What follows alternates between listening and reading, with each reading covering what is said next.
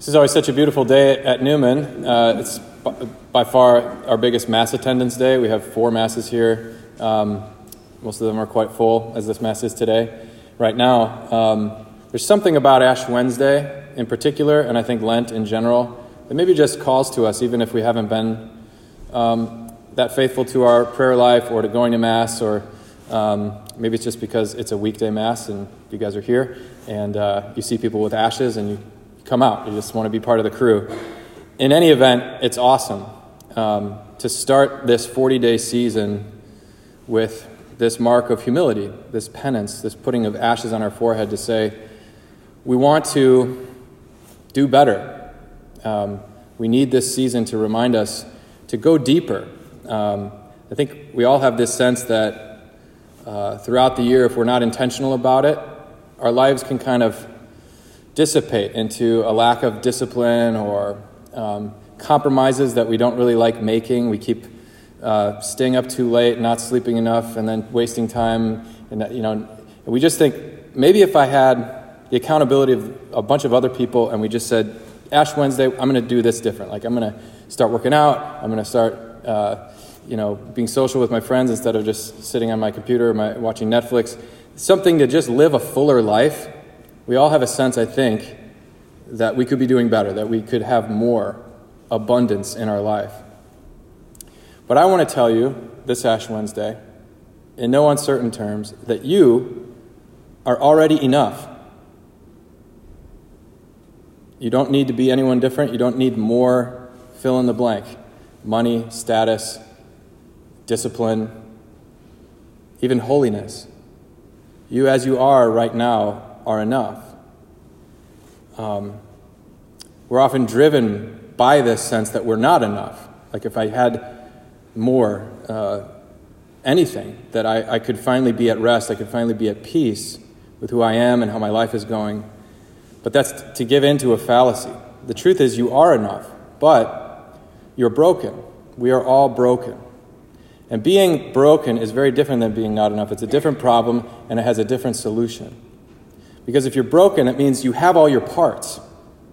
You're not missing anything. It's just the parts are kind of out of order. There's something that's just needs to be fixed or healed. And I know if my car breaks or something on my car breaks, I personally prefer to bring it to the dealership. Sometimes it's more expensive. It's a longer wait. You have to make an appointment than just going to any old mechanic, much less just going to the auto parts store and trying to buy stuff that I think the car needs. I'd rather go to the people who made the car, and they know what goes in it, they know what goes wrong, and they know how to fix it. Same thing goes with our brokenness, our lives, our souls, our hearts, is that it doesn't do much good if we sense this unrest, we sense this brokenness, and we just go try to get stuff to fill it up. It's much better to bring it to the one who made us, who knows our hearts, who knows our lives, and can put it back in order, bring this wholeness and this freedom to us. So Lent is not about fixing ourselves. It's not about, I need more whatever. I just need to do better or lift myself up by my bootstraps. It's an act of humility and going to God and surrender and saying, Lord, I don't know how I got in this situation, but I want more. I want to be whole. I want to be free. And so the distinction, this is very important, is it's not that you're not good enough.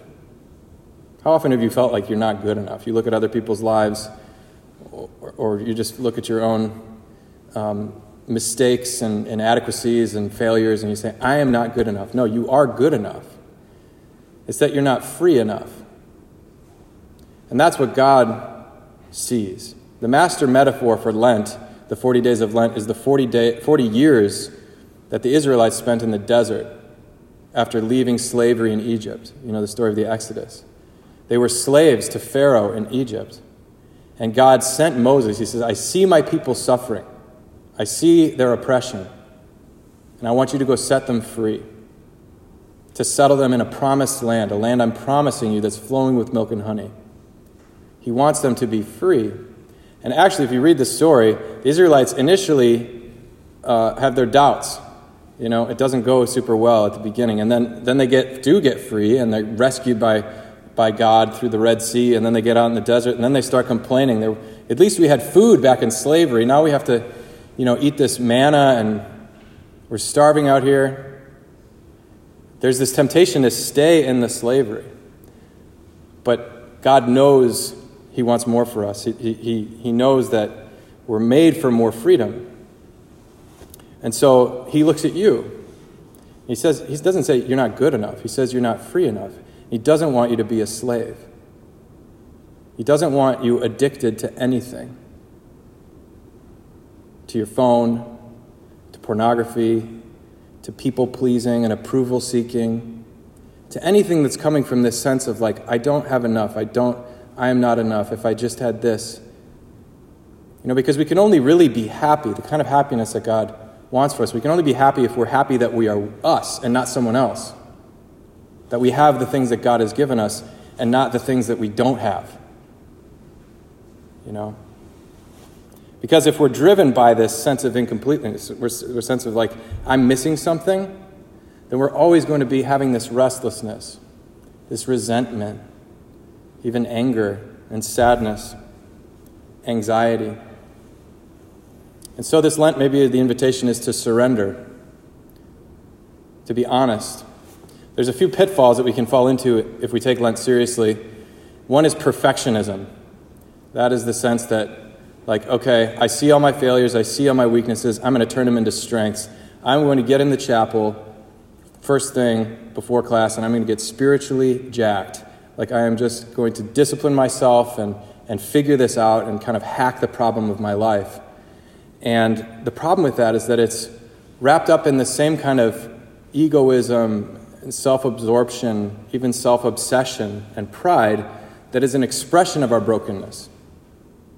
We think we have to fix ourselves. We think, I need to be better. I need to be better than everybody else in order to be good enough. That's pride, and it's an expression of our brokenness. It's certainly not the solution to it.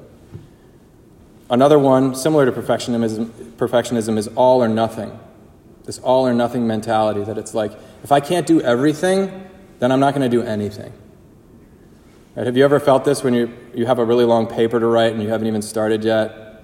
And it's just you keep not sitting down and doing it because it's I can't write 10 pages all at once, so I'm not going to write anything. I'm just going to scroll Instagram or something. And just that procrastination comes from, you could just do something. Even if you just wrote one sentence, you'd be closer to being done than if you sat here for hours and did nothing.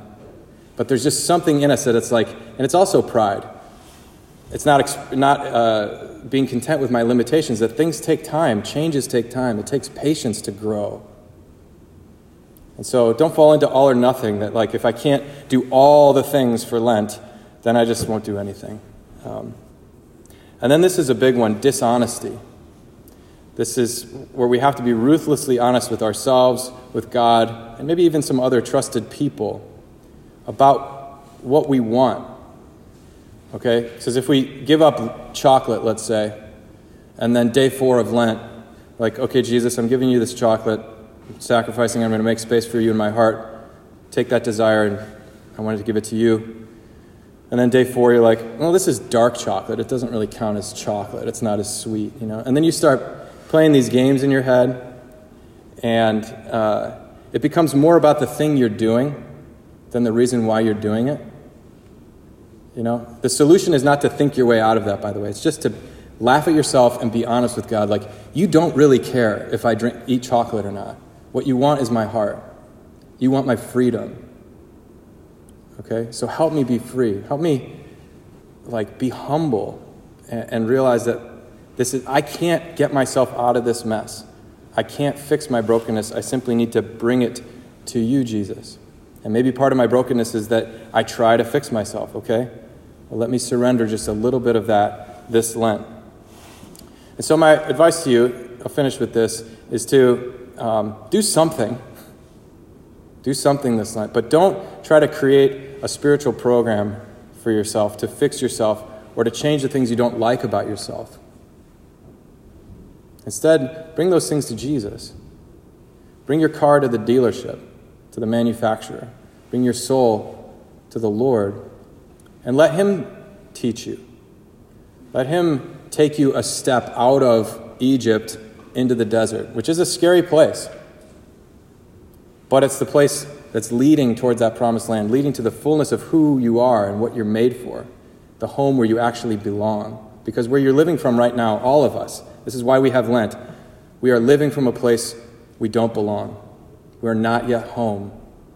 And God is leading us there through the desert. And so trust yourself when maybe there's a little bit of healthy anxiety, a little bit of like, ooh, that feels vulnerable or unsafe. What if I really gave God this? Or really, what if I just went back to confession for the first time in years? Or went on that retreat or something like that? Like, maybe that's the step the Lord is looking at you and saying, you're good enough, but you're not yet free enough.